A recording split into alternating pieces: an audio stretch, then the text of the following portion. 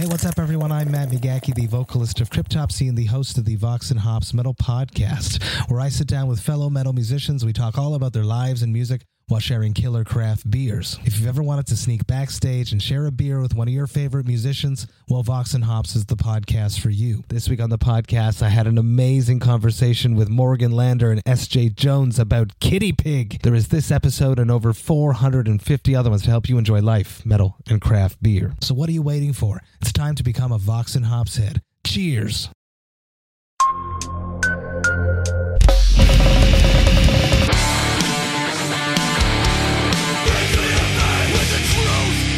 Welcome to the Punk Rock MBA podcast. What's up, everybody? I am Finn McKenty. This is the Punk Rock MBA podcast. Today's episode is one that I did with three good friends of mine, three of the smartest, most intelligent, accomplished people in the music industry that I know.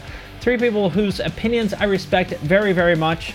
My friend A.L. Levy, who is one of the partners in URM Academy with me. We are an online education platform for rock and metal producers. I've worked with A.L. a million times, going back to like 2011 or something like that. We've worked together in some capacity. One of my best friends and business partners. Also joining us is Jesse Cannon, who is a producer who's worked with, I think he said he's produced or worked on like 2,000 records or something at this point. I've known him for a very long time as well. He's worked with like the Misfits and Scarhead and Transit and Man Overboard and The Cure and Limp Bizkit and a million other bands that you probably like and listen to. And he's probably mastered like half the albums in your collection too. So super accomplished guy, but also very intelligent on the business side of the industry. So this is why I'm kind of hesitant to comment on some of these things, because there's people like Jesse who know so much about it, about like Spotify and that kind of stuff on the label side of things that I don't. And lastly, Johnny Minardi. Speaking of label people, he is an A&R. I think he's like senior director of A&R now for Elektra. He comes from Fueled by Ramen. So Fueled by Ramen, obviously one of the most important labels of the past 15 or 20 years, home of artists such as Fall Out Boy and Paramore. Johnny came up there, I think he started working there in 2005 or something like that. So he's been around for a long time. Again, one of the smartest people I know in the game. And the thing that unites all three of these people, and I think myself, is that we're not interested in bullshitting or telling people what they want to hear.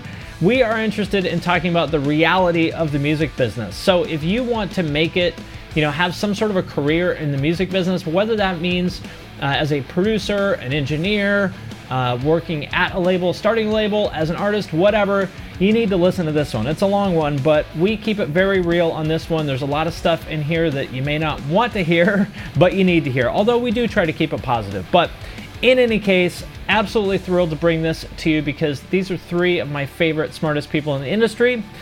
But before I do that, I wanted to mention a couple things. First of all, the Punk Rock MBA newsletter, an email every week with a link to any content that I put out.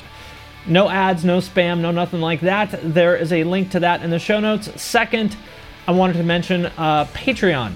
It is because of the support of everybody on Patreon that we're able to do this show. So thank you very much to everyone who supports us on Patreon. You can go to patreon.com/thepunkrockmba to sign up, or just go to the link in the show notes for this. Again, I appreciate your support very, very much. It is because of your support that we are able to do this podcast. So with that out of the way, let me get into the show. Finn McKenty, Jesse Cannon, and Johnny Minardi, welcome to the URM podcast. Thank you. Yeah. Stoked to be here. Always happy to be here. So we're like 6 months into the end of the world, basically? 6.5, I'd say. 6.5. All right. So the reason I wanted to do this is because we're all friends in real life, and I think we've all either podcasted or done something like that at this point with each other individually. I would describe us as acquaintances. Yeah, fair Friends enough. Feels a little. I was being polite, but yeah, I was being polite, man. I will say you are three of my favorite podcasters. I've been multiple podcasts with two of you, and one of you doesn't have my email address to get me on his, I think, at this point. So at some point, maybe if this goes well, maybe we could, use some momentum into that. There we go. I'll put in a word for you. If If it helps. We'll see. He's a tough cookie. I'll put in a word for you. Yeah. Yeah, she's got high standards. What can I say?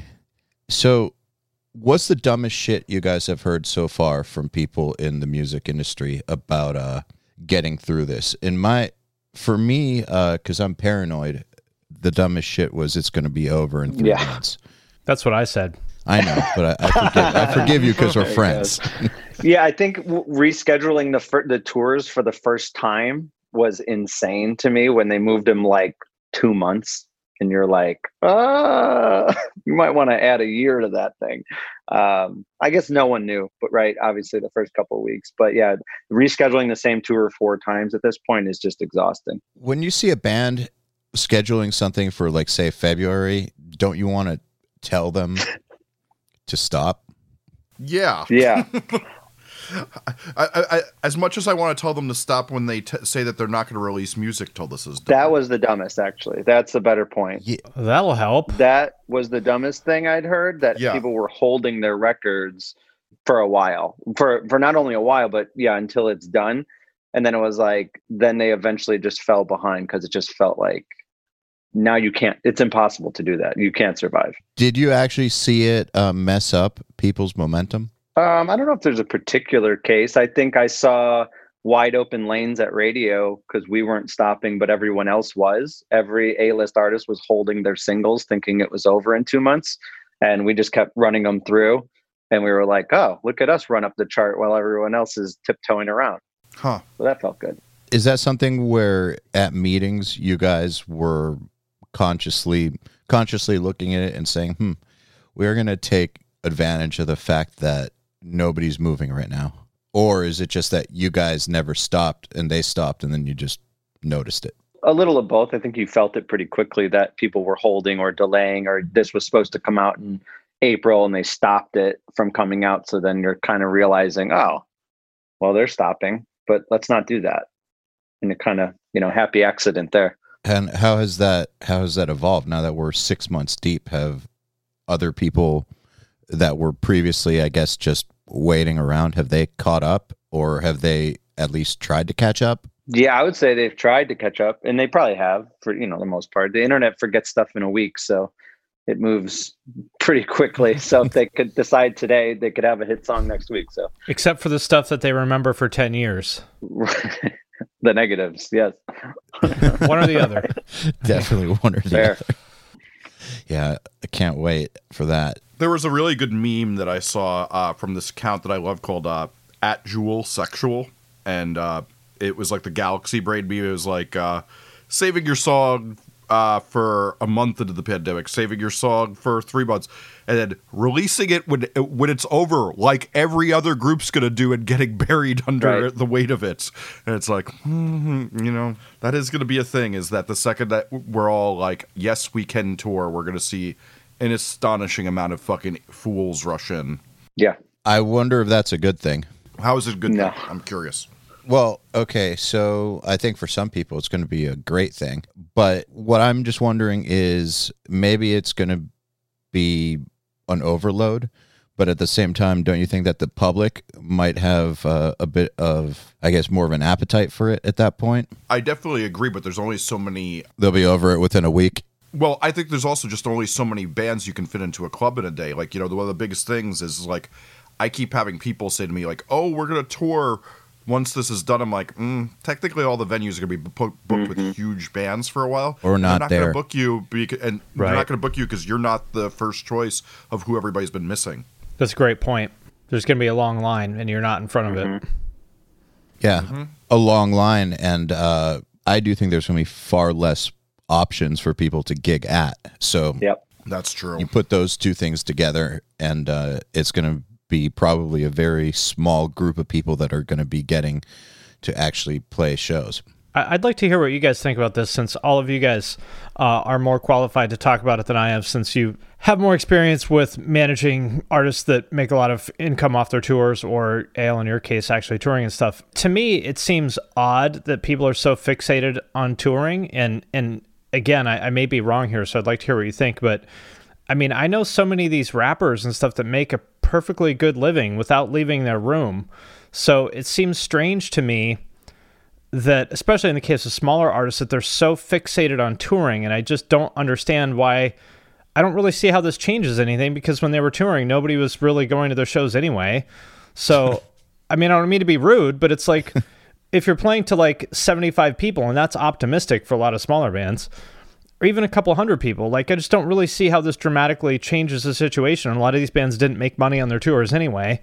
So I just don't really understand how this changes anything. If anything, it's like, all right, well, now you can just stay home and focus on getting attention on the internet.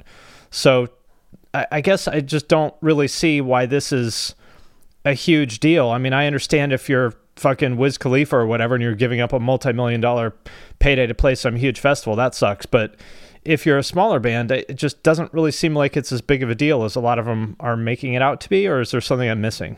No, I actually agree with you. Yeah, I don't think you're wrong. Go ahead, Jesse. I think you are wrong, and I'll explain why. So I manage 4 legacy bands, 2 of which we're planning on touring during this. And what we have to remember is that the consumption levels with those rappers you're using as an example, a low-level rapper is bigger than a big punk band. Yes. So they get so much more. So like 2 of my acts have on Spotify over 100,000 monthly listeners, which most people would be fucking thrilled to have. And it does generate good income. Obviously, I divvy up the income. We have our own record label. I see all the numbers. We get 85% of the profits. But with that said, because they're legacy acts and they've both been around for 20 to 25 years, their touring revenue is gargantuan. $30,000 for Riot Fest type stuff. And like, Yeah, I understand in those cases, like that makes sense to me. But I'm saying for like a band that was breaking even or maybe clearing a couple grand on a national tour anyway, Which is most of them. yeah, as compared to any number of like 22-year-old rappers I know that have a couple 100,000 monthly Spotify listeners that have been making a living off of streaming for years. yeah, I mean, I think the other thing is that rock bands, it's so hard for them to get to a good place without a label still. That really is. I've been really into that William Gibson quote, "The future's already here, it's just not evenly dispersed." Mm-hmm. And that quote, I think, is very representative in that there is so many genres of music where you're seeing people who, you know, literally just got high and accidentally hit upload on SoundCloud and then have 1 million views. And they're like, oh, right. Shit. They wake up in the morning. Like, that is a real thing that happens. Like, oh, dope. I'm rich. But that is not a thing that happens in rock. It's never happened once, probably, actually, in rock. Yeah. I mean, that's the better way of putting it. And so the point being, like, the amount of work and then the profit split of the 4 to 5 ways in rock, sometimes even worse. Thankfully, no ska bands are getting popular now. That's one of the good things There's about a lot this. of good reasons. Yeah, that's a different Let's be thankful podcast, for something. think, yeah. it's a silver lining. Yeah. But the point being, that makes it so unfeasible for rock bands. It's kind of unbelievable. And, you know, like... Yeah, but was it feasible with the exception of, like, the ones that you're talking about, who you would manage, or the ones on Johnny's label? So with the exception of those types of bands, like the 100,000 other rock bands or metal bands and punk bands who don't make jack shit off of anything, really, like, what does this change? You're talking about like a tiny, less than 1% of rock bands right now. Well, less than 1% of rock bands make a living off their music. Sure. That is correct. But if we're going to focus on the ones that had, let's call them on the 30,000. Like, I remember when I started in the 90s, we'd say it was 30,000 records you made a living on. Now, 30,000 monthly listeners does not. You're still holding a day job when you're off tour. Right. Now, I don't think that those two things are exactly alike in number, but if, like, let's say that applicable size, I will say that I think that there's a very overly represented complaining class that is really distorting the reality most people have about streaming. But with that said, if depending where we're taking the temperature, is it better than 10 years ago? I'd say it's negligible, but 1999, unbelievably more compensated for less fans. You could be literally selling 10 to 15,000 records and not having to do a day job back 1999. I have a question for you guys also. I've thought about this quite a bit. I believe that the problem is drummers. Wow. Very Because specific. Let's hear it. No, really. Full stop. Yes. And acoustic drums, I think, are the problem, because that's the only thing stopping rock artists from putting shit out at the pace that people in other genres do. Like, Johnny Frank from Bill Murray, he puts out like 2 fucking albums a year. And it's because he records everything himself and programs all the drums. And anybody could do that, but recording drums really is kind of a capital intensive thing and time intensive thing that makes it difficult to put music out at that volume, and also requires you to have a drummer and all that stuff. So to me, like, the Johnny Frank model is the future of a rock band, or any of these bedroom gent bands. Same thing. Right. They could program all their shit. Maybe it's 2 people, a vocalist, and then someone who does everything else, whatever. But, I think the acoustic drums are, kind of the structural blocker there. And it's interesting to me that there's this stigma against programming drums. And it just seems to be another case of rock bands getting in their own way. If they would just understand, look, if you want to record acoustic drums, by all means, go for it. But understand that that's going to hold you back from a lot of opportunities. And it's kind of a structural issue you're creating for yourself. It's been proven a few times, actually, in the metal world that you can get away with it and not lose credibility. Meshuggah did it. They put out an album with programmed drums.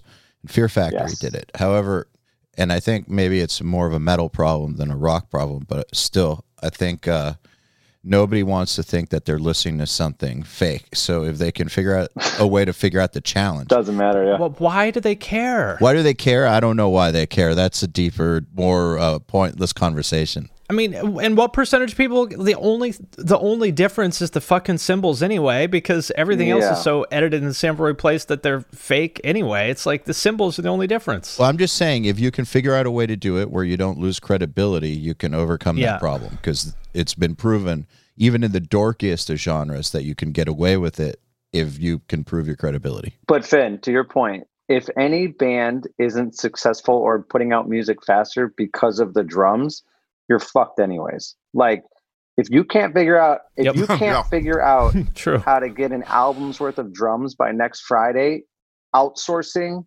doing it yourself and sending out, or literally just hitting someone up and being like, can you do this for me, and send them back, then your band is fucked anyways. Pay Anoop Sastry and he'll bang them out. Crazy. Or just get them fucking like you said, programmed and deal with it. Like, right now, there's no rules more than ever. And credibility aside, we can get into that. If you're worried about credibility, you're fucked anyways as well. Well, yeah, metal is fucked, basically. That's crazy. I will, and I don't know how this happened because I'm usually not the contrarian, but I'm going to What, you? No, you're never the contrarian. Okay. Let me explain why you're wrong. A book by Jesse Cannon. So I remember I was talking to Rich Costi a while back, and he had just done this record for a band called Swimmers, which is on Atlantic Electra. And he was talking about, so their record is drum machines mixed, and I say vintage 80s drum machines mixed with real drums. And he talks about a thing that you two being Fit and Al talk about, is doing the things your competition isn't willing to do. I think one of the most interesting things about the real drums thing, and it's the same thing with whether it's SoundCloud rap or everything, is that, like, so SoundCloud rap, the extra effort that gets rewarded is actually like getting your vocals nudged to be on the beat. Like, and I should say on the beat is not always on the beat. It's on that weird pocket that they're going for, but actually taking the time to get a consistent flow that has some nuance to it. I think a lot of the time the real drums is the secret sauce that makes it sound more exceptional. And I think we reward people who do exceptional things. And I do think, unfortunately, that real drums and the effort and even the thought, like, the other thing we have to remember is the biggest problem with this constant content rush is that most people don't have what I like to call an artistic attention span that can make something good fast. It takes, years for a lot of people to come up with enough good ideas to fill a record. Sure. I mean, using Johnny Frank as an example, he's a exceptionally talented person who's been making music full time for 12 years. So he's not your average Joe off the street. Mm-hmm. Sure. Yeah, I hear you, Finn. I just think that if you start telling every single artist that they just can't do that sort of thing or whatever, do you think it would be better for artists to just basically dumb their music down? I'm not saying that Johnny Frank does, but that would be dumbing it down for quite a few people. Do you think that would be better? What would be dumbing it down? Dumb down their product just to put it out faster or something? So I think that there is an assumption there that I'm not sure is true, which is that if they spent more time on it, it would be better. I don't know that that's true. It's not true.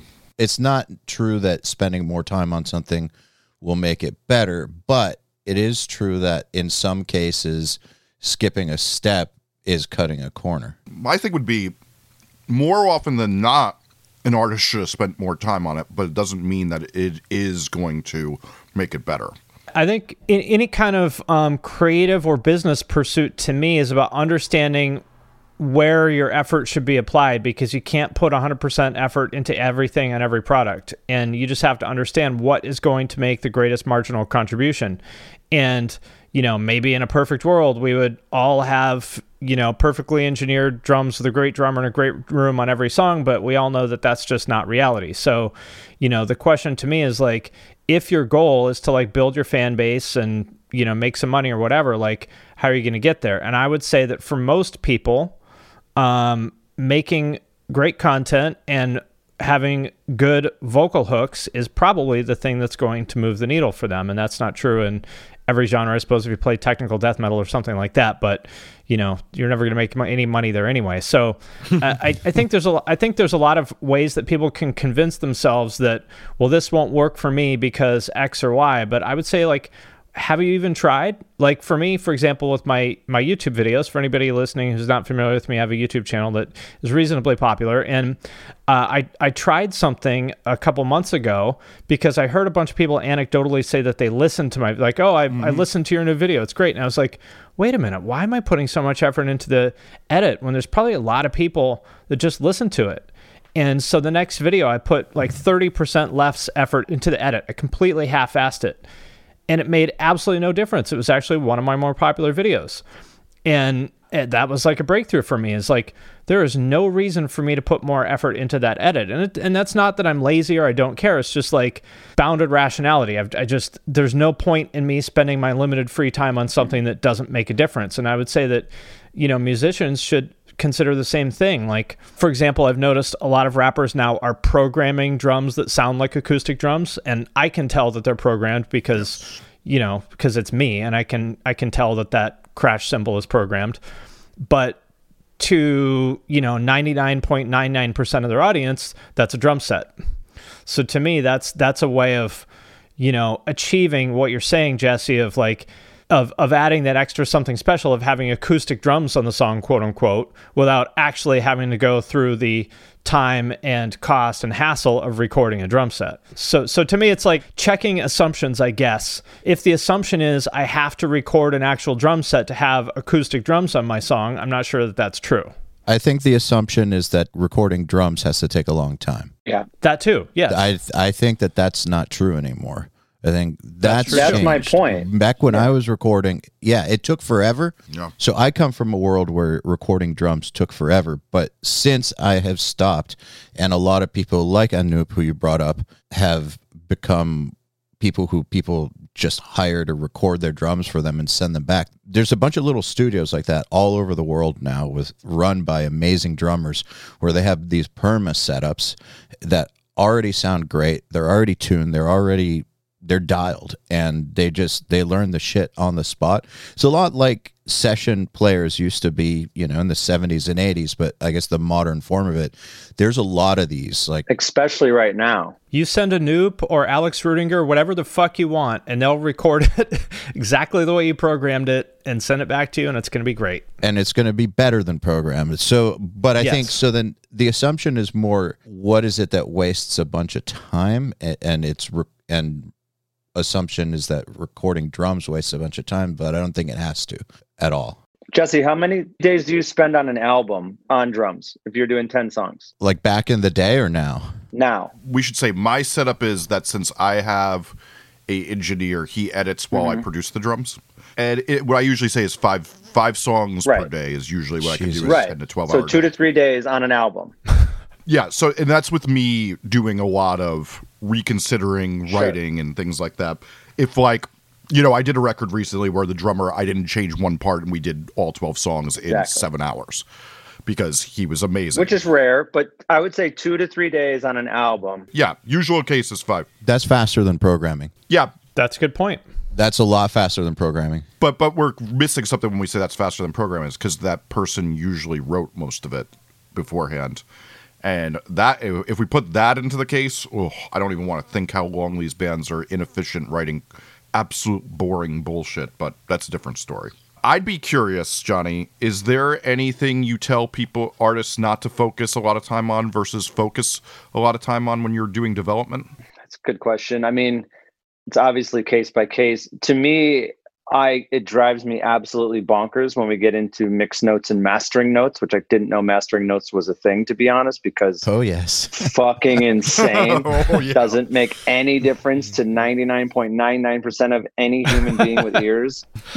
Man, can I let me interrupt you for 1 second, Go real nuts. quick. You're triggering I need to Jesse. interrupt you for 1 second, Johnny. There is an A&R guy who we all love, but at your label, I won't say who, but I know that he got one record by a pretty prominent metal band remastered 7 times Wow. at like $5,000 a pop. Not because the band wasn't happy or because Ted Jensen did a bad job the first time or the second time or the third time Wow. or the 4th time or the 5th time or the 6th time. Sounds expensive. It was expensive, and he just had mastering notes. That's fucking bonkers. So I've heard of that stuff going. That was 2005. My point is now versus then, there should be no qualm with that. Again, to Finn's point of moving quickly on things that matter. So kind of to your point, Jesse, I feel like those bands are, I think, afraid. And that's what I think you were kind of saying is they're afraid to like let things go into the world because then they have to be judged on them. So there's always this moment of, I want to protect. And if I always protect and tweak until it's dead, there will always be a different excuse because the timing didn't work out or whatever. I almost feel like there's a lot of self-sabotage. So for me, outside of technical musical That's a great ears, which I don't even think I have in great ears on any sort of technical studio thing ever, what I like to do is make sure the band psychology, it makes more sense and that they're confident in letting go and like saying, this is great. And I'm like, I don't need an 11th or 12th version of this song. The feeling I got from your demo, that's all I need when you go and, you know, fix this or re-record this because it was on a voice note or whatever. If you could match the feeling, I don't care what the final product sounds like in a lot of cases. And 99% of stuff doesn't go to radio, which is when you really only have to play their game of, it's got to be, well, if it's in between these two bands, it's got to like kind of play the game of Neil Avron mixes and Ted Jensen masters if you're going to alternative radio. You know what I mean? Like there's definitely some rules. But yeah, to me, Jesse, it's just kind of like, don't spend time worrying yourself to death. And you could pivot so fast in this world that you could put out a song that is fucking terrible and no one would remember it 7 days from now. Like literally. And it happens with people. I had a conversation when fucking Fall Out Boy put out the Ghostbusters song that none of you have probably even heard, but it came. I don't even remember I don't know it. what you're Exactly. talking about. On the re-release of Ghostbusters 2 years ago. They did because it was their childhood favorite movie. No one remembers that movie either. Exactly. So they did the updated theme song, and it wasn't great. You know, it just wasn't. And I think maybe they knew that going in and they tried it. A week later, no one even knew about it. And that's all right. You just did it for their own self-satisfaction.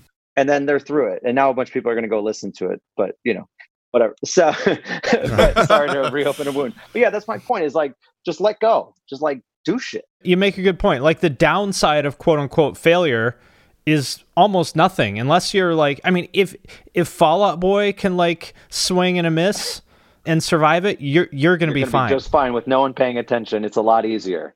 So it's like, yeah. Yeah, it's a great point. How do you talk an artist off that ledge though? Because it's kind of a neurotic sort of thing when that self-sabotage of gotta make this thing better. Oh, there's this excuse. Oh, it's just if we just fix this snare. Oh, just it's just the mastering just a little too hot in this one part. It's just clipping just a little too much. Oh man, just the low end's just not right here. Or God, we've got to rethink that chorus. Whatever it is, you're right. It's typically a neurotic. Well, I'm right. It's typically a neurotic thing.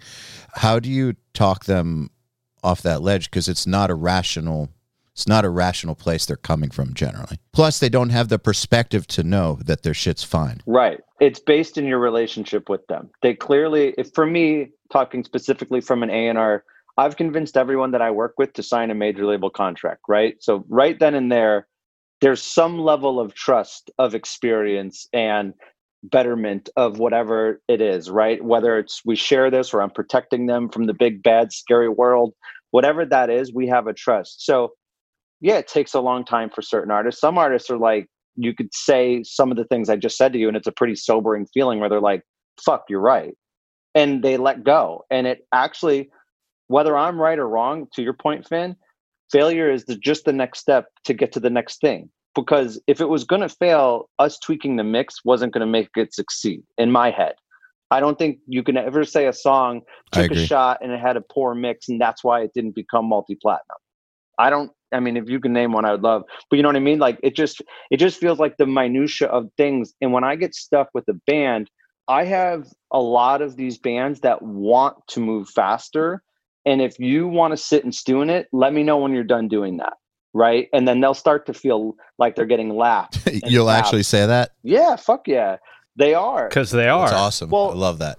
First off, no one has time for the bullshit. So I give so much respect when if I call someone and say, hey, I need so-and-so to work on this album I'm getting ready to start putting together. And they say, they're not interested. I'm like, cool. Thank you. Like the bluntness of that, I'm gone. I'm already on. But when it's like, oh, checking schedules, because they're just too much of a pussy to say no, you just kind of like, we'll check, we'll look, well, maybe then, it's like whatever. So to me, when I can be like move forward with my artists, I think it's out of respect for their time, my time, everyone involved. I'm sitting in meetings every week trying to update people about this artist's progress on whatever we're doing next. So if I can't give a straight answer and I go, I don't know, they're writing songs, like, who gets excited? Who knows what that means? Is it a week? Is it 6 months? So for me, if I could just say, like, when you're done stewing in this problem, if you want my advice, here it is. Talk to whoever you want to talk to about it and come back to me and let's get solutions moving. And like, let's just start banging out the rest of it. Can I tell you something that just happened to me and Finn that is interesting on this topic of just being straightforward? And maybe we can talk about this for a little bit because this is a thing in the music industry that I wish people would just understand how to do more. So we got turned down by an artist for Nail the Mix like a couple months ago. An artist that would have been really cool to have. Typically, we don't get turned down by artists. Like, I would say it's 1 in 20 or something. It's very rare. But every now and again, you get turned down, obviously. In this case, though, the artist was really, really cool with Nail the Mix and really loves what we do, but didn't feel it was right for the branding, their own branding. And so the leader of the band for a valid reason, exactly. But he didn't hide behind his manager or any of that pussy stuff that people do in this industry. The leader of the band called me to tell me straight up what his reasons were, why he was doing it, and he just wanted to be straightforward and not waste time, not mince words or anything. And like, my respect for that band and that situation is huge. And at first, when I told the producer that happened, the producer was like a little mortified that me and the artist had that conversation, or that he was afraid that it would have ruined his Nail the Mix, that the artist turned me down to my face. But actually, it gave me a profound respect for the situation, since so few people in this game will just up and say no will just say no, I don't want to because it's not my thing. Yeah. If people would just say that, how much bullshit would we save? Insane. Hours a day, no question. Hours. Why do you think it's so hard in this industry? I mean, there's even a term for it. It's called the California no. I've never heard that. Blasco told me that one. Yeah, but Blasco told me that one. That's just like the punting it down the field and rescheduling and yeah, it's like yeah, we're going to do this thing. Yeah. Yeah, let's figure out a time to put this project together. Hit me up whenever. Yeah. Yeah, sounds great. Yeah, hit me up. Yeah, let's talk about it in a few weeks. Yeah, cool. Yeah, I think in a couple months I'll be good to do this thing. It's the California no. I like that. That's a nice thing. What I think is no one likes confrontation, obviously, right? It's not an exciting thing to do for any reason. But once you do it in a sense where there's honest, reasoning behind it, like you're saying, and whether you agree with that honest reasoning or not is not up to you to decide. It's the person that was going to give time, to give effort, to give their value into the situation that just says straight up, it's not for me. That's it. That's the end of it. Why would you want to beg that person to do it if it's going to be half-assed or uncomfortable, whatever? So whatever the situation may be, I think, and again, I hate being the guy that's the get off my lawn generational guy, but I just think when your life is a computer and a phone, you don't learn the thing, right? Like you just don't. When I deal with 16-year-old, 15-year-old SoundCloud rappers and try to get to know them, they don't even put their face on the screen when I'm FaceTiming with them. Like they're nervous. I had a full 20-minute meeting with the kid. Yeah.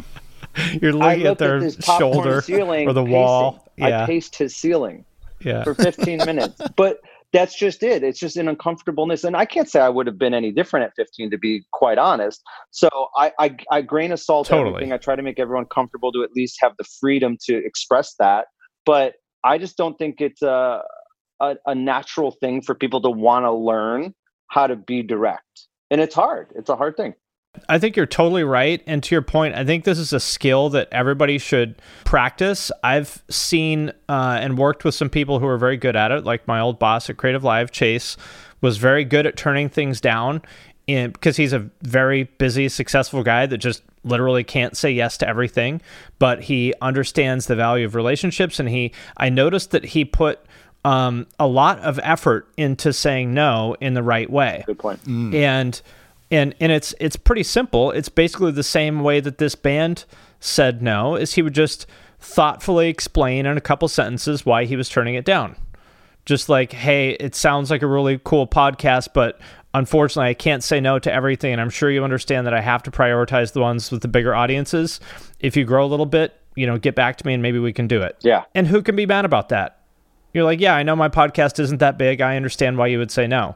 And if you're going to be mad about it, that's your problem. So I think that's a skill to practice, is just like articulating to the person and just be real with them. Practice articulating why you were turning it down. And if it's authentic, nobody reasonable is going to be mad about it. Yes. No, they'll actually respect you more. I actually see it different than a skill, is I see it as a muscle that needs to be kept in shape.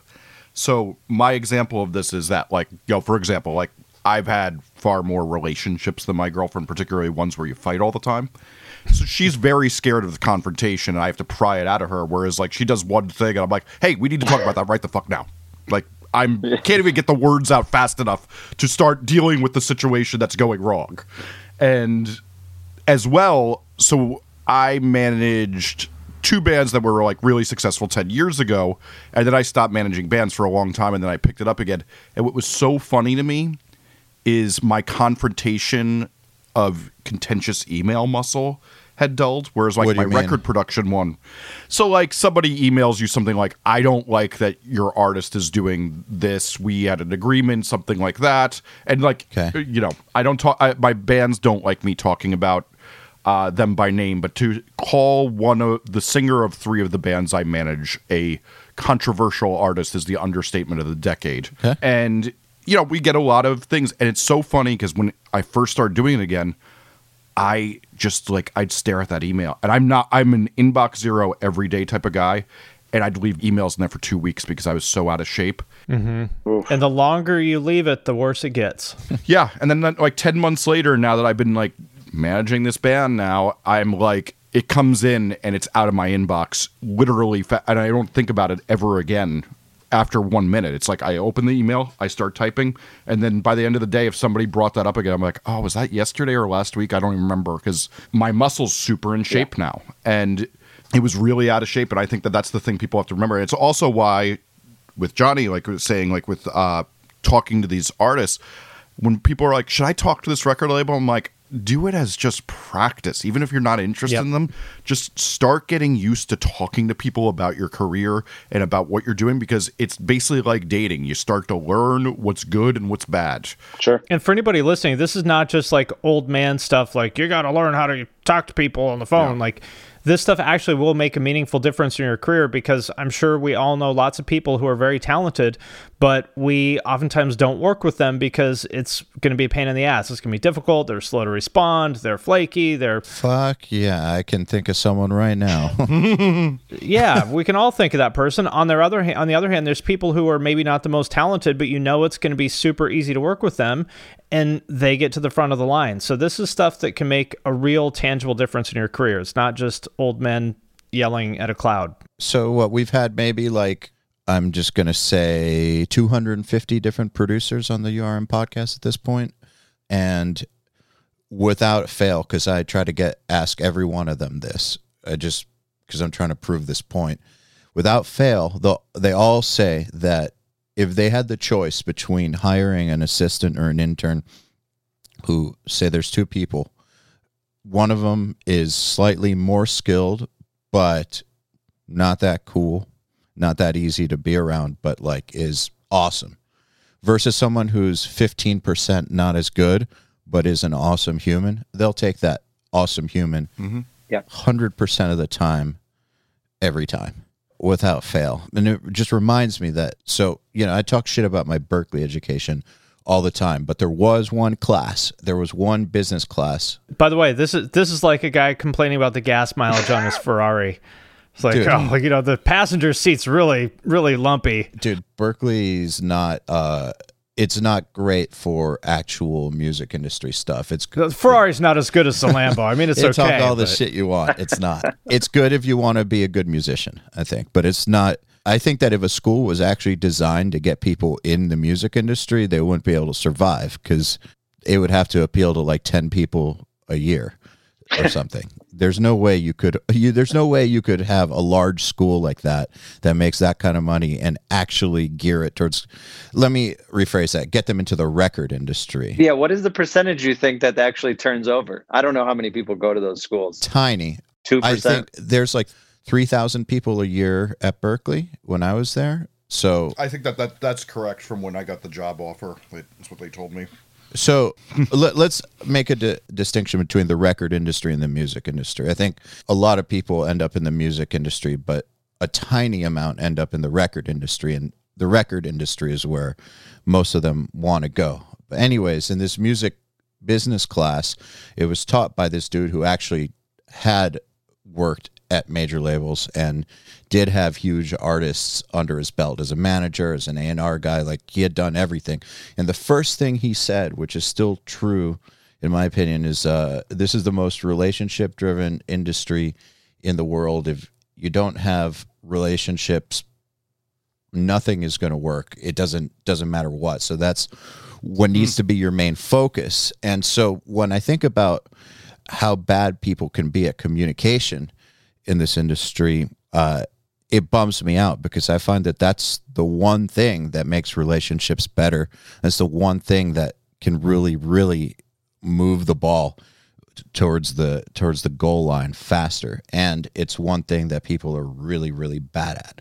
So I don't think it's just old guys saying you should be better at communication. It actually is like the thing that you could do that could make a massive, massive difference, all other things being equal, in my opinion. That's great. Step into the world of power, loyalty, and luck. I'm gonna make him an offer he can't refuse. With family, cannolis, and spins mean everything. Now, you wanna get mixed up in the family business. Introducing The Godfather at ChumbaCasino.com. Test your luck in the shadowy world of The Godfather slot. Someday, I will call upon you to do a service for me. Play The Godfather now at ChumbaCasino.com. Welcome to the family. No purchase necessary. VGW Group. Void where prohibited by law. 18+. Terms and conditions apply. Hey, this is Dewey Halpus, host of Peer Pleasure on the Sound Talent Media Podcast Network. Join me each week as I explore another long-form conversation with one of your favorite musicians, actors, comedians, or creatives.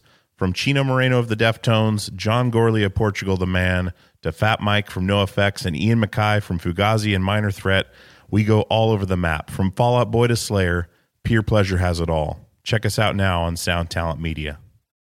But first, I want to thank DistroKid for sponsoring this episode of the podcast. If you're not familiar, DistroKid is a digital music distribution service that musicians use to put their music into online stores and streaming services. So in plain language, if you have ever wondered how to get your music on iTunes, Spotify, Apple Music, YouTube Music, Amazon, Deezer, Tidal, and many, many more, there's like dozens and dozens of different streaming services, DistroKid is the way to do it. It is super easy. I have used it to put my music on Spotify. It took me maybe 5 minutes to like set it up and upload everything. It's legitimately awesome. I am sincerely a fan of this company and their product. And for those of you who have asked, you can also upload your music to TikTok with DistroKid. And if you want a chance to get featured on DistroKid's Spotify playlists, you can do that by submitting a song through Spotlight and getting your fans to vote for you. You can also use Hyperfollow to get more Spotify followers. You can promote your new release as well as Spotify Canvas. That's where there's the video in the background in the player, and when you share it on Instagram, it shares that video too to make your Spotify release pop. And Spotify Canvas is available to all DistroKid artists. Like I said, as you can probably tell from this, like I am sincerely a fan of DistroKid. DistroKid can do everything I just talked about and so much more. So be sure to sign up with my link, which is in the show notes for this episode, to get 7% off your first year. That link is in the show notes of this episode, or go to distrokid.com/VIP/thepunkrockmba. And thanks again to DistroKid for sponsoring this episode. Yeah. Johnny, I have a question for you and for everybody, but I would especially like your thoughts on this. There was a question for us in the Facebook group.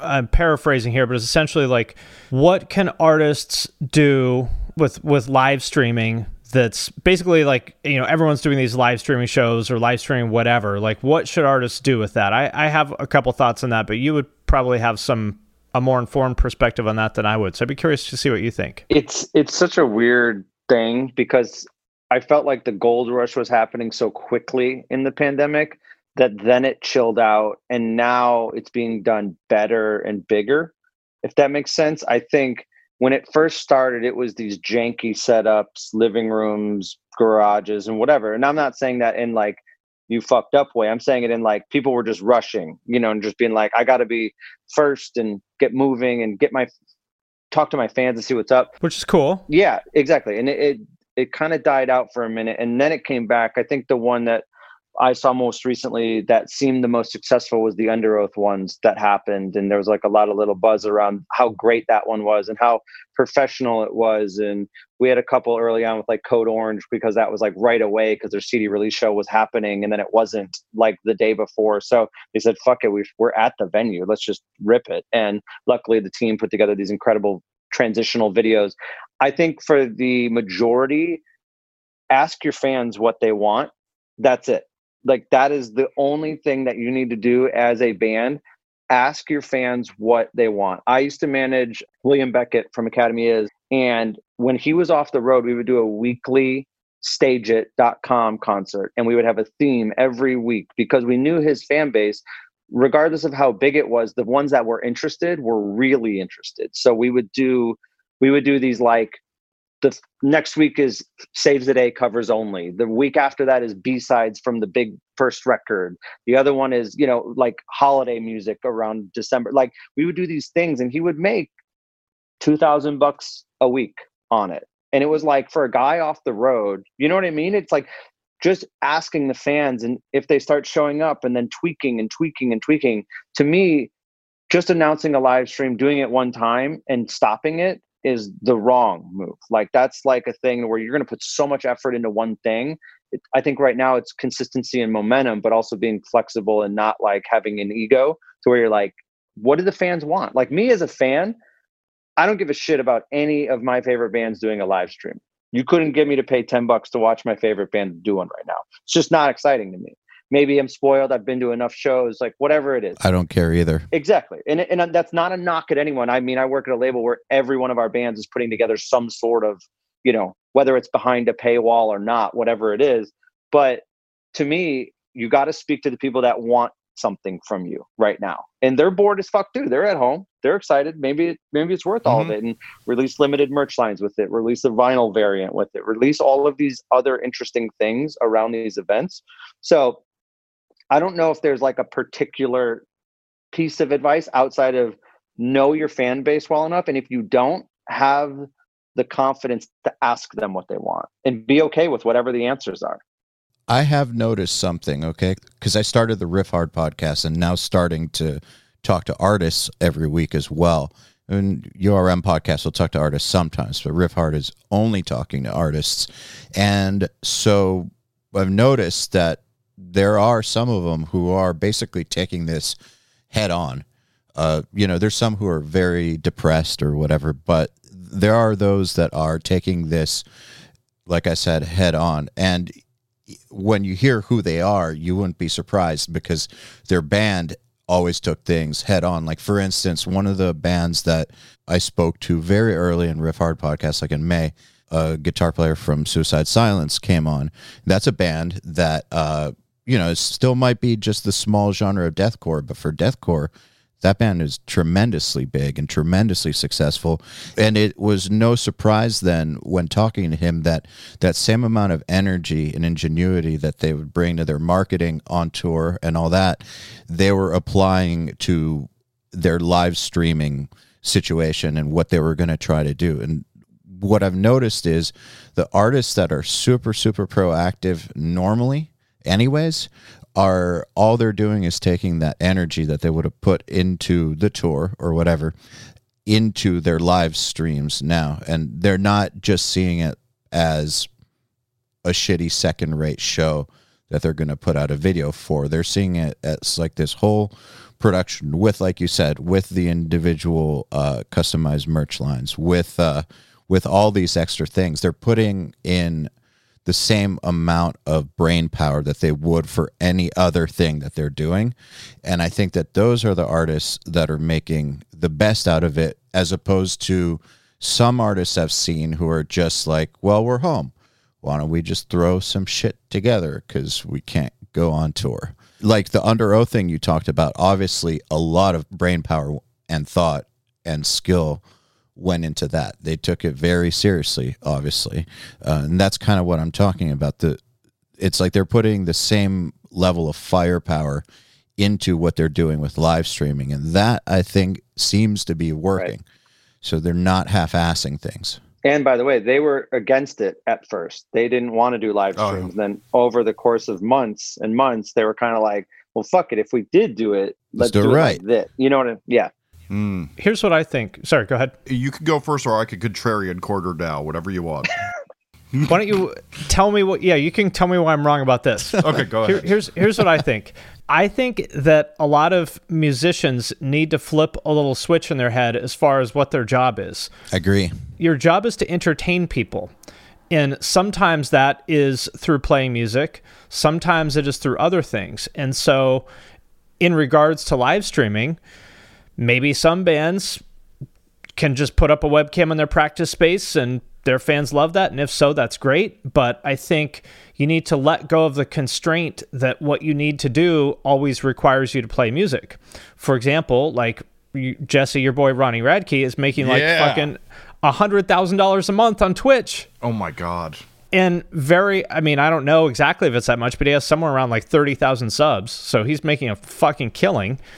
And I don't think he even plays music at all. He like reacts to videos or plays video games or whatever. And he's entertaining them. That's his job. It's not necessarily to play music. And so I think that's the switch that people need to flip. Maybe Matt Heafy from Trivium, he's also making a ton of money on Twitch. Sometimes he plays music, sometimes he plays games, like sometimes he'll do behind the scenes stuff. So to me, it's like if you are entertaining your audience and building a relationship with them and listening to what they want, to your point, Johnny, if your audience wants you to play music, that's cool. If your audience wants you to, fucking do card tricks, then do card tricks. But flip that switch of like, how do we entertain our audience tonight? and I think it'll be successful. The Suicide Silence example, by the way, fits right with what you're saying, because their like virtual tour isn't just music. It's a lot of different things that a deathcore fan would like. I have zero interest in anything they did, but what does a deathcore fan want at that point? I'm curious to hear what those extracurriculars are. I think deathcore fans want something that's funny, something that's also insanely heavy, and that's kind of socially bonding between them, I think, and it has some bright colors, basically, some bright colors and fucked up designs. Like, I kind of feel like if those four things are met, deathcore fans are happy. That's the Suicide Silence Family Guy demo in a nutshell. Yeah, exactly. So, whereas if Opeth did this, I'm sure they could just sit there and play, and everyone would be happy with it. So, I think you're right, Jesse. Why are we wrong? Okay, well, actually, so this is the funny thing. I don't think any of us are wrong, but I guess my contrarian thing, because I actually think this is all what it is, and it's what I've advised, but I actually do like these live streams, but it's because I listen to a different type of, and I should say, I know Finn listens to some of this too, but it's like I'm really into that hyperpop stuff, and they do DJ sets, and what I look forward to is, like, during this is that I'm going to hear new songs I'm going to like, and I can put that on for an hour while I work on a fucking spreadsheet and write down 2 songs that were really good, and then all of a sudden I have a new favorite song. So I'm getting around. And that's how they're adding some value to your life, is by introducing you to new music. Yep. The thing I will say is, since, you know, my YouTube channel is focused on going from 0 to 10,000 fans, to go to roundabout everything we were just talking about with the networking thing and with the relationships thing, is that the thing I advise all the groups to do, and like my thing on Instagram, is that the biggest thing you need to be doing when you're a small group is finding the other groups who are similar to you in some way and finding your community. And what I say, the way you should start doing that bond is you invite a group that's similar to you, that's small like you, maybe from another part of the country or the world, and you guys, every Tuesday, you're just going to have 30 minutes to an hour where you go on Instagram Live for both of your audiences, and you get to know each other, and then you do it with a different group next week and a different group.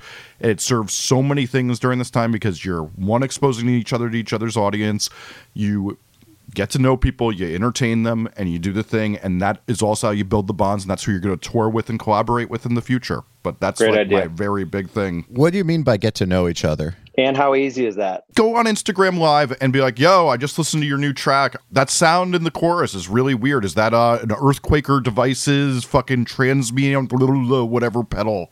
Like, just talk about what your audience will want to talk about. If you're music nerds, talk about the fucking G minor 7 or whatever. If you're the artist version of what URM does with our people. Yeah, like, just get to know each other in some way. Yeah, just get to know each other in some way, entertain it, and then it will also cue the fans, like, this is a group you should know in their community. They're in my community. You like my stuff. It's just a nice cue. And, like, what I also say is, like, do that, then, like, make a fucking YouTube playlist and a Spotify playlist, put that other artist in it, and share that and tag them all the time. That, I mean, every group I've ever managed has been brought up by their scene and their community of other groups they came up with. And this is how you do that in the modern era. And the fact that so many of them miss this, particularly in rock, is like literally head desk for me every day. Yeah. Jesse, who have you signed to your hyperpop label that you're going to start? You know, I think about it all the time, because I'm like, I've never had a good ear for unsigned artists, but now I listen to so many artists with like 13 plays that I'm like, this is amazing. So I'm ready for it. There's this It's one. really cool. Yeah. It's I mean, it's the most exciting genre. Send me the ones that have good vocal melodies, please. I'll send you one that's doing really well on TikTok when we're done There with we this. go. All right. Making magic. I have a question here from the Facebook group. This is actually from George Lever. Nice. One of the best producers in the game right now. Great guy. Dude, I'm telling you, George is going to be a big name in the next few years. You're going to see that happen. He's actually on Nail the Mix this month, August. Future YouTube sensation, too. I don't have enough good things to say about him, but I mean, he's a sick producer mixer, but I think the way his brain is wired is why one of the main reasons I see him advancing. But his question, and I kind of want to hear each one of your take on this, but what are the most common mistakes that you see individuals make in the music industry when it comes to business growth that you wish you could alleviate? Let's just start with you, Finn. Well, I think that in almost every field, the biggest issue is getting in our own way, you know? As we've talked about a million times before, like whoever it is that said that quote, whether you say you can do it or you can't do it, it's going to be true. I think that that's it. And in creative fields in general, I would say that like self-doubt is a particularly big obstacle. Self-doubt / the self-talk that says you can't do it because of some external factor beyond your control. And I know that that's kind of abstract, and people are probably looking for some tactical thing like, oh, you should be using Asana to track your daily to-dos. But I think all that other stuff, like that's fine. But as long as you like are putting the locus of control over your success on something outside your control, you're doomed. Like you have to believe that you can do it, and you have to believe that you have enough control over the factors for your success that it's possible. And if you believe that, then you'll do whatever it takes to make it work. So I know that may sound kind of abstract, but that's the biggest mistake I see is just negativity and cynicism and finger pointing and the blame game. And if you stop all that and get your head in the right place, then you'll figure out the rest. I agree. What about you, Johnny? Mine is similar to Finn's, but a slight different lane is I have 100 things I could say, but if I'm going towards the top of the list, I would say entitlement is the only thing that I've seen fail every single fucking time. Is that it, Jesse? I stole it from you. That's no. I'm high because it's really good. That's the right. I've been looking for the word. That's the right word. That's it. Because every single person that ever comes into my life in music, when I first started and knew no one, I kind of summed up my entire career in a quote the other day to a buddy, and I just said, "Getting the people that you believe in to believe in you," and that's the only way that you will ever like be able to kind of like, I don't want to say climb the ladder in like a lame way, but in a way to be in bigger conversations around people that have had success and have experience and have the halls of their office lined with plaques that you are enamored with the first time you see, and then start doing it yourself and learning from those people, and just not being entitled to be like, why isn't that me? Why can't I have that? Why did they get it? Why did they get that job? Like that, to Finn's point, will lose every time. No one has ever gotten more successful by being poor me at all. It just is impossible. And 1B would be, don't be a fucking asshole. That's it. What about you, Jesse? My big thing I'm on now is not enough research, because I see over and over and over again, like whether it's like, oh, we're going to do this idea. Well, you should have known about this thing and now it failed because you overlooked that thing. Or onto just who you collaborate with. Like when I say research, like the most shocking thing to me is just like, oh, well, my cousin's uncle's brother is a video director. We'll get him. It's like, it takes an hour and it's really enjoyable to scroll through YouTubes and see who is making good videos. And they're usually going to do a way better job. Same with producers and mixers. And, you know, I know you just talked to the Spirit Box people, and they were on another podcast that I listened to. They talked about like how much work they did to research who was going to mix their stuff. The research of who you're going to involve in your team, of who gets things done, is like the most easy thing. And it's also super fucking inspiring. It should be fun too. If it's not fun, you're fucking doing it wrong. Yeah. Yeah. Like honestly, like even for like people write me all day with the YouTube. They're like, I can't believe how much you take it in. I'm like, I fucking love every minute of watching new things. Like when people message me on Facebook, like sure, I don't want to ever get a Facebook message because it's annoying as hell, but I'm super psyched. Like yesterday, somebody sent me this like insane video that I was like, oh, I literally wrote a script in 30 minutes, like probably the fastest I've ever written one, from seeing something somebody sent me in a message that I had an idea off of. And that's what you're supposed to be doing as an artist, is you're supposed to be researching and getting inspired. And like particularly what you hear, and Johnny, I'm sure you can speak to this, is like a lot of the best artists are constantly making inspiration and mood boards and things like that. You know, I just heard Ali X talking about how much of that was her jumping off point. She's one of the biggest non-label artists in the world right now. And like, it really is the thing, is like you need to be thinking about looking at things and figuring out what you're going to get inspired from, what you're going to launch from. Like if you're telling yourself like we need to have better music videos, that's what would make us more successful. How do you actually do that? You should have an answer. Yeah. Well, and someone's like, cool. Well, if you could work with 5 directors, who would they be and why? You should have that answer immediately. Agreed. Yeah. Mine is, I think too many people don't properly play the long game. They short game things way too much, or way too impatient, and they're basically, they don't get themselves ready for the long haul. And because these things take a long ass time. Every single career that I know of that I admire in some way has been something that has been long and hard fought and earned, basically. And everything awesome that's ever happened to me took a really long time. It actually involved everything that you guys mentioned also, but it always took way longer than expected. And also, relationships that are going to be fruitful take a long time to develop.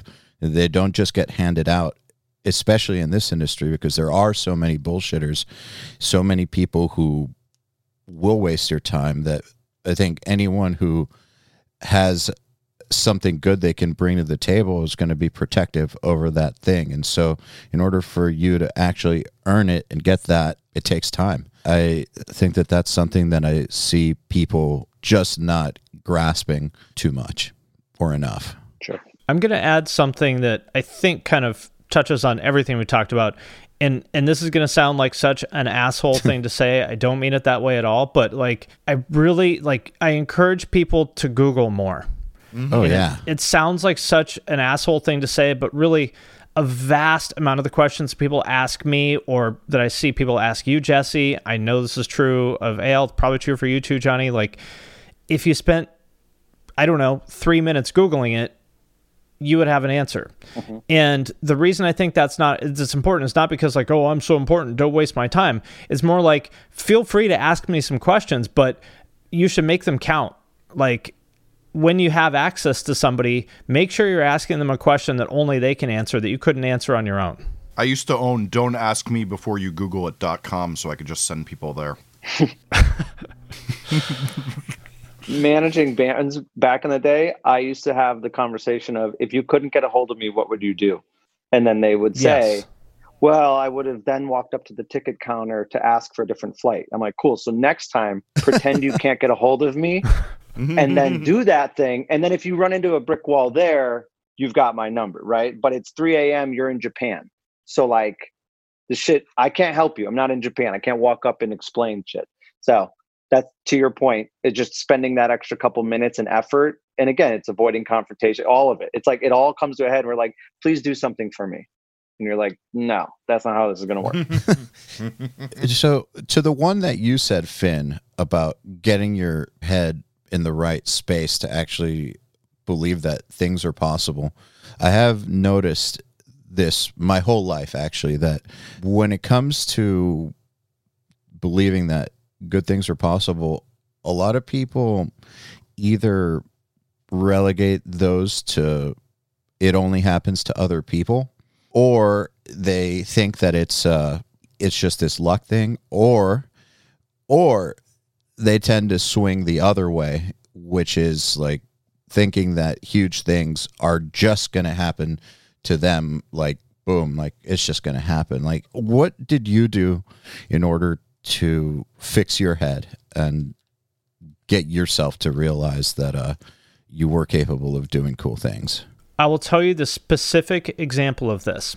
I'll tell you exactly when it happened, and I think you were there. I think I was, actually. Yeah. So in 2017, we went to a convention, the ClickFunnels convention. ClickFunnels is a company that makes a piece of software that essentially is like landing page designer, more or less, kind of targeting like these like small businesses, like the kind of people that sell like flashlights on Facebook or whatever, these kind of, kind of riveting, corny I mean, that's really what it is. I mean, that's actually the specific person I'm about to talk about sells flashlights on Facebook. And they make like $3 million a year doing it. Yeah, and I know who these people are. They were there at the convention. These people are not bullshitting. They became millionaires selling the dumbest shit on Facebook or these kind of corny info products that a lot of us would kind of laugh at or whatever. So we went to this convention, and at the convention there was, I don't know, 10 or 15 people basically telling their story of how they became successful and what they did. And I noticed that these people were not smart. Like, and I'm not saying that like to laugh at them or put them down. No, you're right. They were not smart. There's nothing special about them. Right. They're making basic math errors like reversing signs, getting terms like churn and retention backwards and stuff. And I was like, holy shit, these people, I thought that the reason why I wasn't, succeeding at things or that I couldn't do things is because I didn't know enough. I was like, oh, I have to read another 10 books and then I'll know enough. Then I can start. And then I realized, like, I was sitting next to Joey Sturgis and I was like, we know more about this than everybody in this room combined. And the difference is between powerful. Yeah. And the difference between me and the people up on stage, like, I know more than they do, but they were doing it and I wasn't. Yep. I was like, well, who's the fucking idiot now?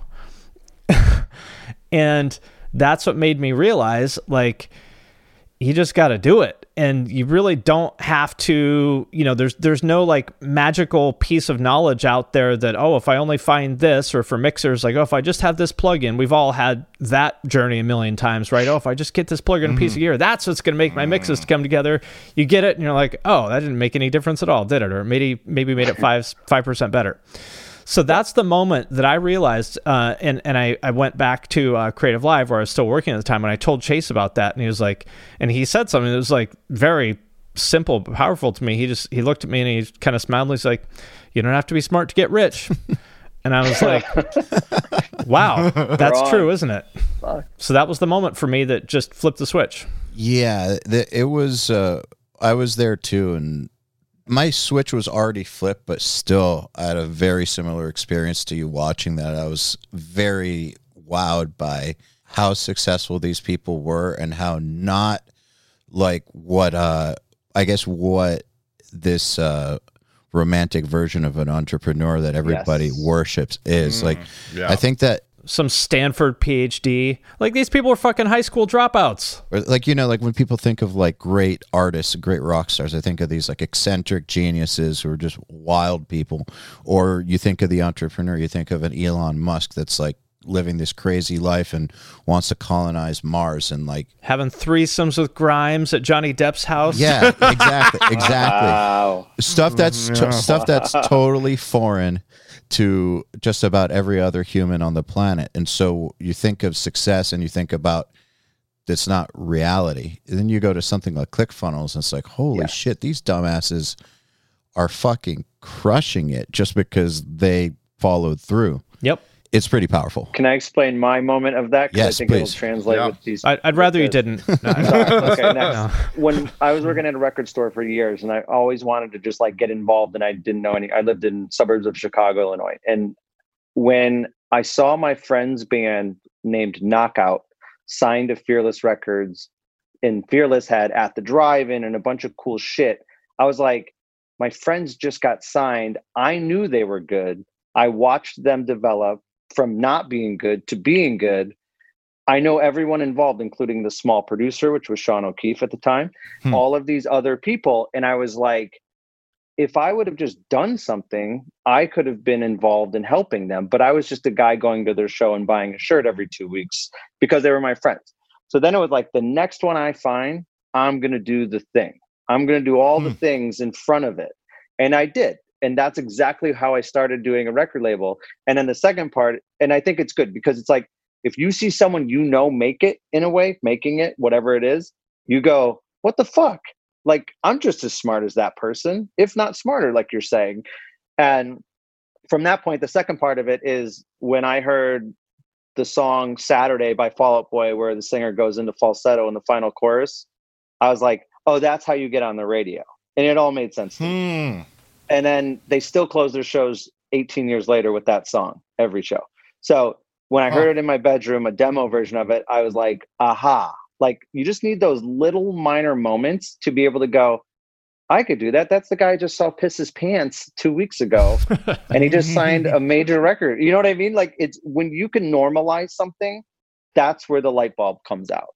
I had one in 2015. I guess my switch has been flipped my whole life about being able to do this stuff, but there have been some things that still seemed crazy. And I remember in 2015 when URM was coming together, I had like big ideas for what I wanted it to do, but it was still just like a podcast, and I had some creative live courses, and it was no nail that makes hadn't been invented or anything. And I saw an article, I think in like Forbes or Business Insider or something, with somebody who did online education. They like talked about how much he was pulling in, and I was like not thinking, oh, he shouldn't have that or anything. I was just thinking, if he has that, why don't we? Like, is this the person we know who had that month where he made 30 or 50 grand or whatever it was? It was like 70 or 80. You know who I'm talking about. Yeah. Nice guy. Yeah. But like, you know why I'm thinking, if he has that, what are we doing? Like, yeah, there's no way, there's no world in which we shouldn't be doing way more. And so it just kind of, that flipped my switch as far as URM goes. Like from that point on, it was just like, I don't know. Like, and I had already had big thoughts, but it was seeing that just gave me some perspective, I guess. It was a similar sort of thing, but I just want to be clear that it was never like he shouldn't have it or fuck him for having it or anything like that. Yeah, it shouldn't be jealousy. It should be inspiring. Yeah. Absolutely. With this person in particular, he has been putting in the work for like, 7 or 8 years now? Absolutely. Consistently without ever missing a beat. So I think that's the common thread with all these is like people just putting one foot in front of the other. You know, as they say, hard work beats talent when talent doesn't work hard. Yeah, he's not a genius or anything like that. Right. And we can all think of lots of people who are geniuses and ended up kind of going nowhere because they didn't put in the work. Yeah, my college roommates, man. I hope you're listening. They're not listening. I doubt they're listening. No, I'm saying that because my college roommates were two of the most talented people I've ever met in my entire life.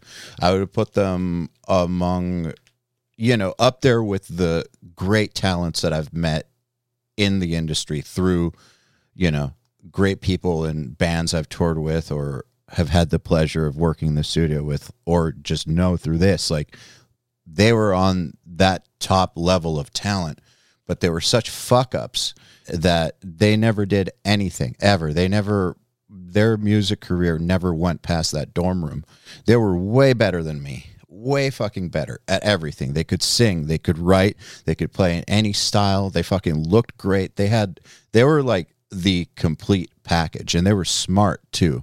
They were designed to be successful in music, minus one key little detail, which is they didn't work for shit, had no goals, and just were more interested in doing drugs and playing video games, I guess. But I've seen it where someone has all the ingredients minus the just doing it factor and goes nowhere. I'm sure you guys have too.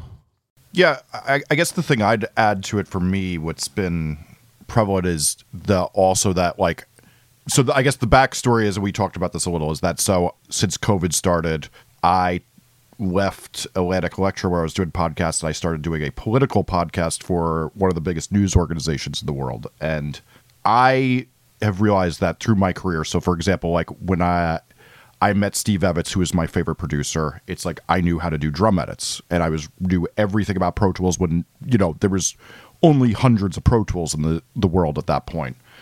And with this, I've been studying politics as my hobby for decades, and I was then prepared when an opportunity walked my way. But the other thing that I really do believe is that what we've all also had is that we all had an education beforehand. And when I say an education, it's really just hard work, being dedicated to looking at different things. Like when you were just a record producer, you were always studying other things. Finn, you've always been involved in interesting businesses and learning new things and learning different disciplines. Johnny, you've always studied music to a degree. And it's like that thing of like showing up and doing that work every day is what has opened every door for me and made every opportunity to do it, because I'm dedicated every day to not playing the video game and doing something to better myself. Great point. Isn't that just part of your lifestyle? Oh, it's I don't, it's like one of those things. I don't even have a choice. Like I tried to actually stop the other week because I was so burnt out and I couldn't even do it. Yeah, I did the same. I was like, I bought a Nintendo Switch. I was like, I need to like chill out more. Good luck. I'm gonna buy a Switch and just give myself some time every night to just play a video game and be unproductive. Lasted about 2 days. Yep. I haven't played it since. Yep. Dude, the last time I tried that, so it was in 2015 also, I was like, I need to do that. So I got an Xbox.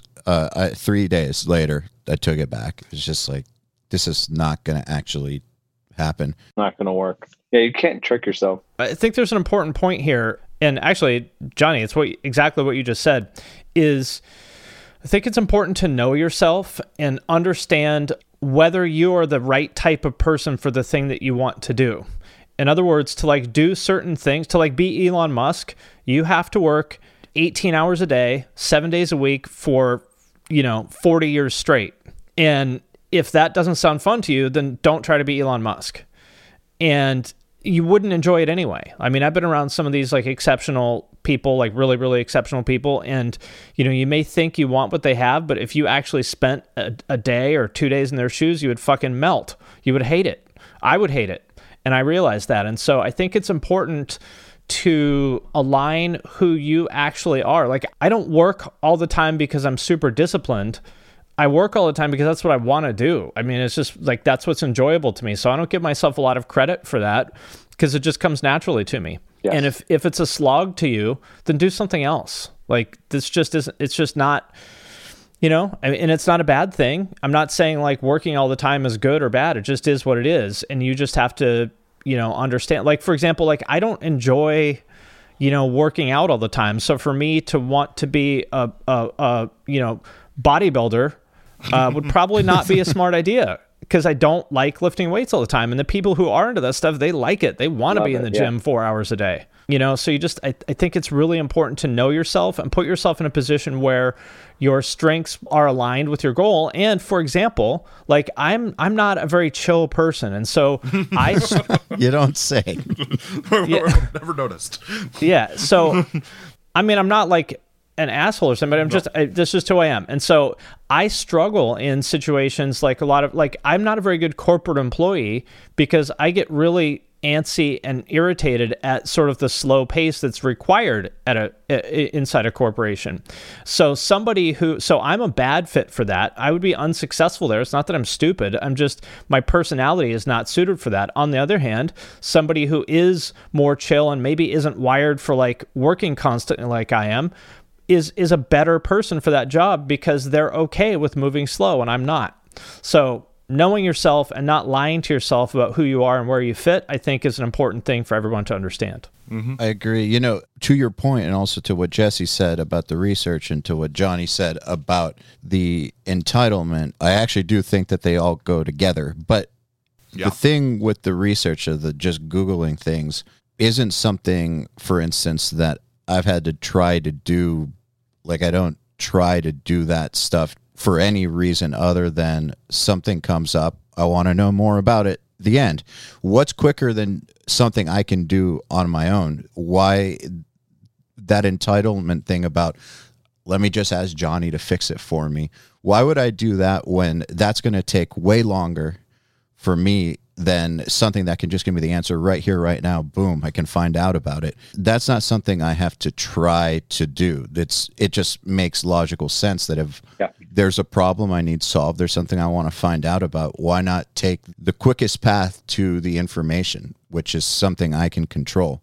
So that's just something I've naturally always done. And so what you're saying, Jesse, that research thing, at least in my case, that shit just comes naturally. I'm sure it kind of does with you too. Yeah, all my life. All right, so what are some things that you guys have developed that are unnatural to you, but that have made a big deal?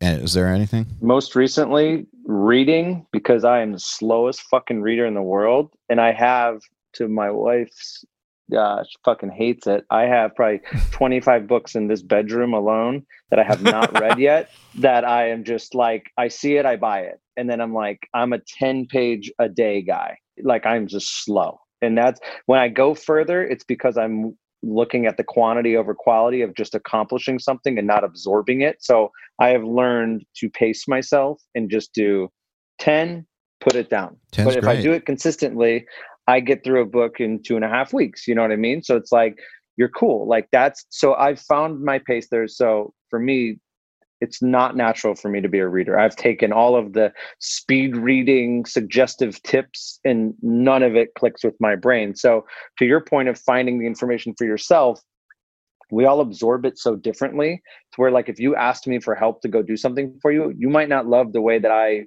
reiterate those things back to you anyway. So for me, I love the quiet version of me approaching it, whether it be through a book or a 20-minute YouTube video. Thank you, Finn. Or just seeing something else get broken down a way that I go, I never thought about that. You know? So that's the thing. If it's not natural, try all of the different ways, like, and just kind of like, you know, to me, reading chills me out too. So I just like vibe with it and I soak in the information. And if a book sucks, I stop reading it. Like, I think that's a hard thing too, that's a good people one. Forget. You know what I mean? And it's that people, when you buy a book, you think I have to read it. I have to finish it. But if I'm 100 pages into a 300-page book and I'm like, this book fucking sucks, I'm not excited to pick it up. I don't want to read it. It doesn't excite me. I'm not absorbing anything of quality. That's been a muscle that I've had to flex, and I've had to like learn, well, fuck it, just go donate this book. It's doing nothing for you. So that's mine. Short answer is reading. 2-hour rule was a great one. Somebody who reads way more books than me taught me years ago. That is, if you're not engaged after 2 hours, then it literally, do not have guilt. Get it the fuck out of your life. Great. There's a million great books out there. You're never gonna have time to read all the great books that you should read. And when you find one that you do love, you go, oh, that's what it's supposed to be. That's exciting. Yeah. I couldn't put, Bobby Hundreds has a book that he put out 2 years ago or something. I was literally ending meetings early to get another 20 pages in. And I don't do that. I've never done that.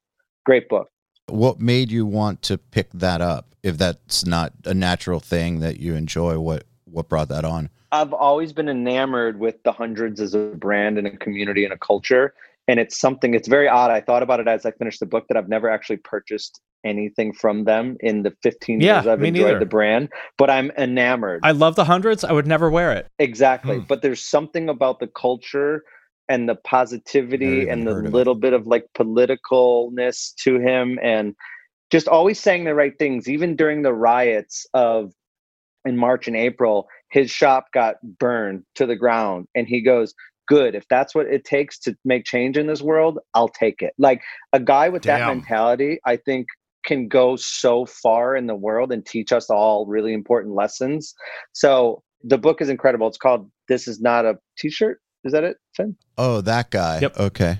I got a copy of it right over here. Yeah, no, I have it on Amazon because I bought it right now. So fucking great book. So that to me, like, when a great book strikes you, you know, it's a guilty pleasure to admit, but the first book that I actually couldn't put down was The Dirt. And like, because that's a great book. Because I tried this Led Zeppelin story, and you're like, yeah, okay. That's a terrible book. Right. So you just don't. And then I read The Dirt, and I remember reading it on a flight, and I was like, I wanted to like get to my hotel wherever I was going and keep reading, which is fucking crazy. So when you find your thing, like a little bit of your drug or your high from it, you're like, wow. So the latest one is Bobby Hundreds' book, though. Go read it if you haven't. I just bought it. Yep. Great. Same.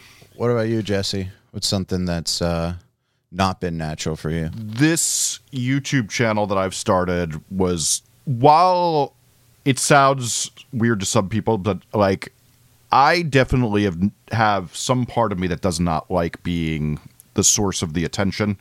I always liked the idea of being the record producer. When I was in bands, I actually wanted to perform from the sound booth because I didn't want to be in front of everybody. And Did you ever do that, by the way? I did it out of necessity at some show at Bard College. The sound was so bad that I just moved my keyboard stand to the sound booth. Awesome. Sorry to cut you off. It was pretty. Yeah, no. Interesting.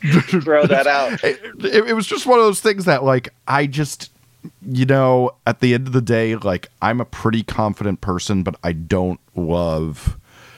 This is the right way to say it. I am so introverted that it is very draining to me, and I'm already drained enough all the time from overworking to want to put myself out. But the YouTube channel, which was largely inspired by seeing Finn do it, I was like, I need to do this exercise. I need to get over this. I need to push through this. I need to recognize that, just like I was talking about before, with a lot of things, is that it's a muscle and I have to exercise this muscle, and my life will be a lot better if I exercise this muscle. And it's honestly been the best thing I've done with my life in a long time, is that I'm even in, I should say, like, the biggest source of insecurity for me is that now that I work at a news organization with, like, some of the top reporters in the world, like, I'm in a Slack chat with them all day discussing the news, and I'm really insecure. Even though people tell me, like, so much about politics, I'm like, well, these people are the fucking experts, and I'm very scared. And this channel gives me a lot more confidence because you see the feedback, you see the things. And I should say, I put out a video this week where, like, 25% of the comments told me I'm the stupidest person they've ever seen. But I know, which is good, because that means you did something people care about. Yes, exactly. I know that I have experience. I know what that comes from, but having that exercise of putting yourself out, it's been really, really difficult, but I see the rewards in everything. That, like, I'm more confident in every single thing that I do because I dare to push myself out there and do something that's really uncomfortable for me. Love that. Man, doing things outside of your comfort zone are the best. What about you, Finn? What's something you adopted that's not natural to you that's a good thing? I would say risk-taking. I'm naturally a very risk-averse person, and I realize that I mostly operate based on, like, fear of being poor is, like, my biggest motivator. Not that I have some horrible sob story, but, I grew up on welfare with a single mom and all that stuff, and it was not super fun. And, everybody else I grew up around was like that too, and it's just like, it was not fun. And I realized that I've operated a lot of my life just out of fear of living like that again, which has led me to be more risk averse than I probably need to be, because as we were talking about before, it's like, I know that I can do this stuff, and it just took me a long time to believe that. And I've been taking more risks in the past couple years. I'm really happy that I have. There's never been a time where I regretted it. Some of those things worked out and some of them didn't. But I've never regretted it. And any time in my life, looking back on it, there's never been a time where I was like, man, I wish I would have waited longer to do this or whatever. I mean, like, I'm sure we could think of some examples of that, but it's like 100 to 1, the conversation we have with ourselves is, why did I wait so long to do this or that? Yep. Why didn't I break up with this person? Why didn't I move? Why didn't I quit that job? It's always like, why didn't I do that sooner? So I've just been pushing myself to take more risks, and I'm really happy that I have been, because, it's really true that, it's risk and reward. If you don't take any chances, you're not going to get those, like, outsized opportunities that you want either. So that's hard for me to do because I'm naturally, like, a fearful, risk-averse person, but it's felt good to push myself outside that comfort zone. Another thing I wanted to mention, in regards to YouTube and what we talked about earlier, as far as, like, letting go of that desire or fear of failure and need to, like, hide behind perfectionism and not putting this thing out until it's perfect. I would guess you feel the same way, Jesse, but I put out a YouTube video every week. I put out a podcast every week, and I usually put out a second channel video every week. 100% of the time, every single time I'm about to put one of those things out, I think it's terrible and everyone's going to hate it and it's going to be awful every single time. And I just do it anyway. And the reaction is never as bad as I'm afraid it's going to be. Even when something is a quote unquote failure, that just means that less, like, people are just indifferent. Like, if you think that there's going to be this reaction where there's this big backlash and everybody hates it, like, that's very unlikely to happen. You know, if you're already a big creator that's in the public eye and you have a big audience, okay, that's another conversation to be had. Like, you know, if you're Fall Out Boy and you want to put out your, you know, dubstep record, that's maybe another conversation to be had because you have a big audience that does have expectations. But most of us are not in that position. And I think the best thing you can do is just put shit out. I mean, Jesse, you put out what, a couple dozen videos now? I have put out 80 something videos. Holy shit. Since December. Yeah, so a lot. Two every week. And yeah, you know, it's a funny thing too is, I mean, I arguably have worked on more. If you think of it this way, I've probably worked on 2,000 records now. And it's so funny because these videos are a new expression for me. So I'm so precious and I go back over and over and over things. But like with records, I'm like, oh, well, you know, this takes this many hours. Okay, we've reached that point. I'm probably done unless I'm really obsessive over the record and producing it.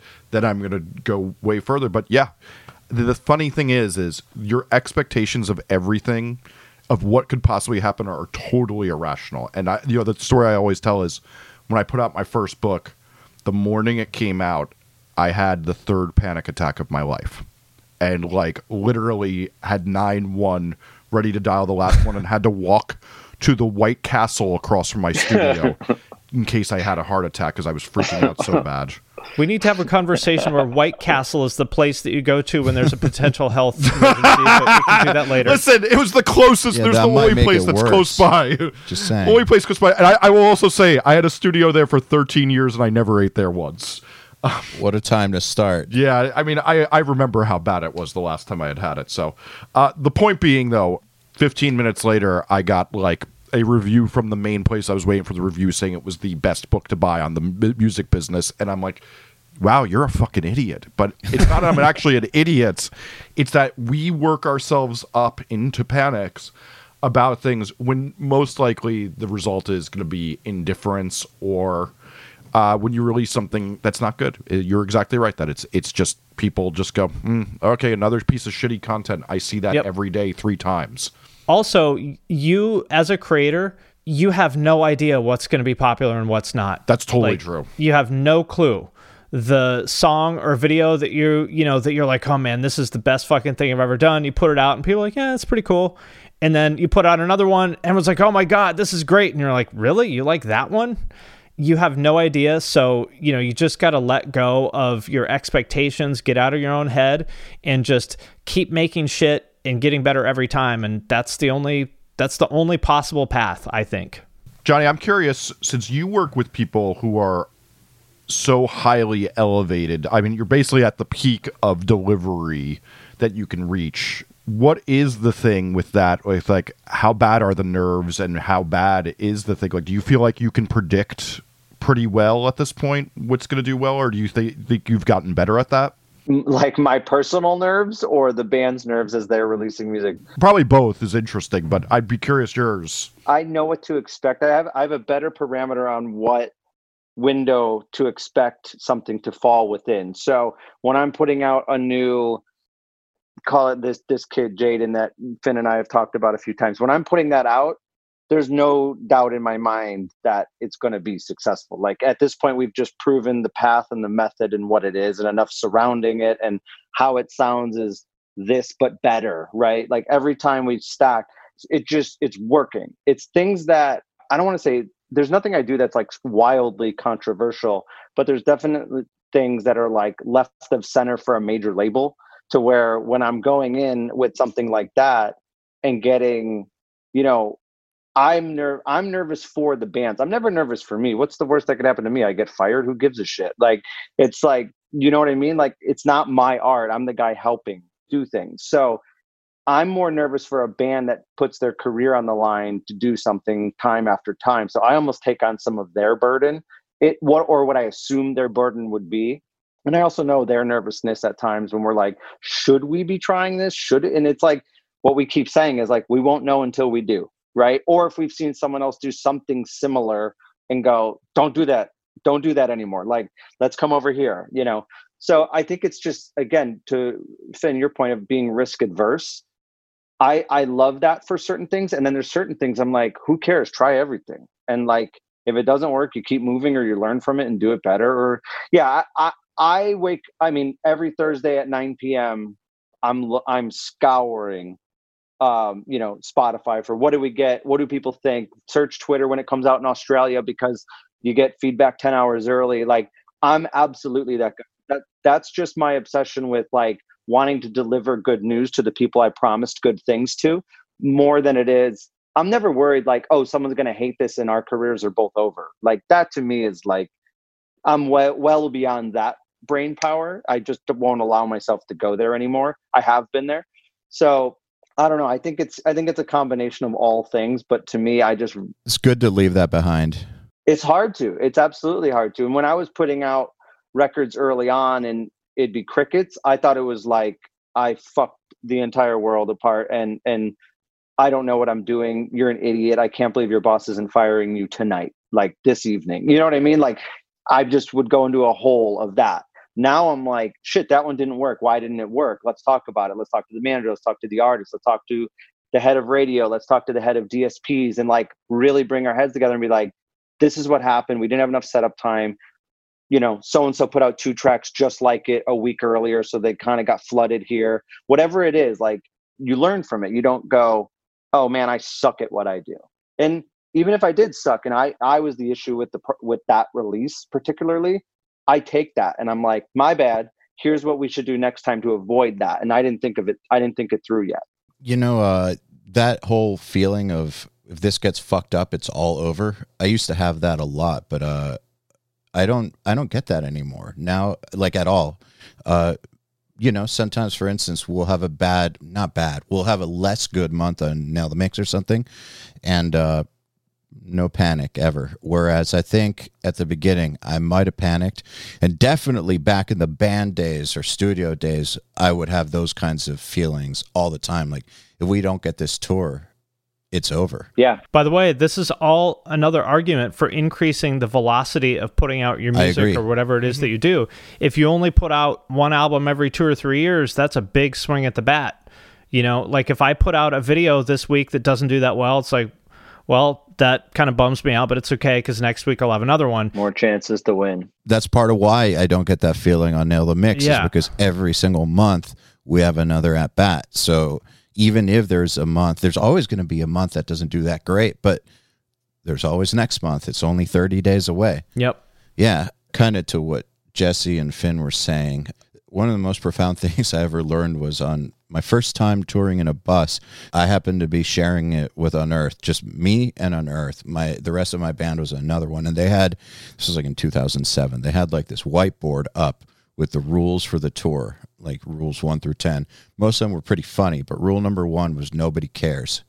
And that just stuck with me. I think nobody cares is just a good thing to remember when you're putting stuff out. I'll just say you're not Kanye. People are not watching your every move. Correct. Nobody cares. I'd argue no one's watching Kanye anymore. Well, even Kanye, like you said earlier, Johnny, if he does something weird this week, let's go. It's gone next week. Yeah, exactly. Yep. I guess my one thing that's not natural that I've developed is exercise habit, which is fuck yeah. I don't like it. But it's got to be at least somewhat natural now. Like, it would feel weird for you to go back to doing no physical exercise, right? Well, okay, so right now, if the bitch voice comes up, like, don't gotta do it. I just do it anyways. And now it's just natural to work it into the schedule always. Like, I don't have to try to do that. Like, I just naturally work. I mean, maybe that's what it means for it to be natural, I guess. Like, it's not an option to do nothing anymore. Correct. If I don't exercise, there's a good reason, as in, like, I am so worn down that I'm going to hurt myself. So I guess maybe it has become more natural, but there's still always that, God, fuck, voice. I don't want to fucking do this voice. Whereas I think some people don't have that. I think some people, they've just done it their whole lives or something. So developing that as a habit did not come naturally, and it was a great great thing. Great habit. Yeah, holy shit. Suggestive for everyone. Anyways, I want to thank you guys for coming on. I think this is a good place to end the episode. It's been a pleasure, as always, talking to you guys. You as well. Thanks for organizing. Oh, yeah. Oh, yeah. I learned a ton of things. Thanks so much for having us. Thanks for doing it, guys. All right, my friends, that does it for this episode of the podcast. If you made it this far, thank you. Thank you for listening. We sincerely appreciate each and every one of you. If you want to help the show, there's a couple things that you can do. First of all, share it on social media. If you share it, tag us, tag Finn McKenty, that's me, and tag Deanna Chapman, that's a producer. Second thing you can do, if you really, really, really love us and really want to support us, you can support us on Patreon. There's a link to that in the show notes. You can leave a review on Apple Podcasts or wherever else you're listening to this, or you can do none of that. And you can just sit at home thinking about how awesome this podcast is. That works too. Again, thank you very much to each and every one of you for listening. We sincerely appreciate it, and we'll see you next time. With the Lucky Land Slots, you can get lucky just about anywhere. This is your captain speaking. We've got clear runway and the weather's fine, but we're just going to circle up here a while and get lucky. No, nothing like that. It's just these cash prizes add up quick. So I suggest you sit back, keep your tray table upright, and start getting lucky. Play for free at LuckyLandSlots.com. Are you feeling lucky? No purchase necessary. Void where prohibited by law. 18+ terms and conditions apply. See website for details. The number you have reached is 100.7 WMMS. It wasn't just a radio station, it was a lifestyle. Cleveland is a rock and roll city for sure. We're gonna be like Get down! The Wrath of the Buzzard. WMMS. Cleveland. The rise and fall of one of the most iconic radio stations in America. Profiles. The Wrath of the Buzzard. PROH Files. Subscribe now wherever you get podcasts.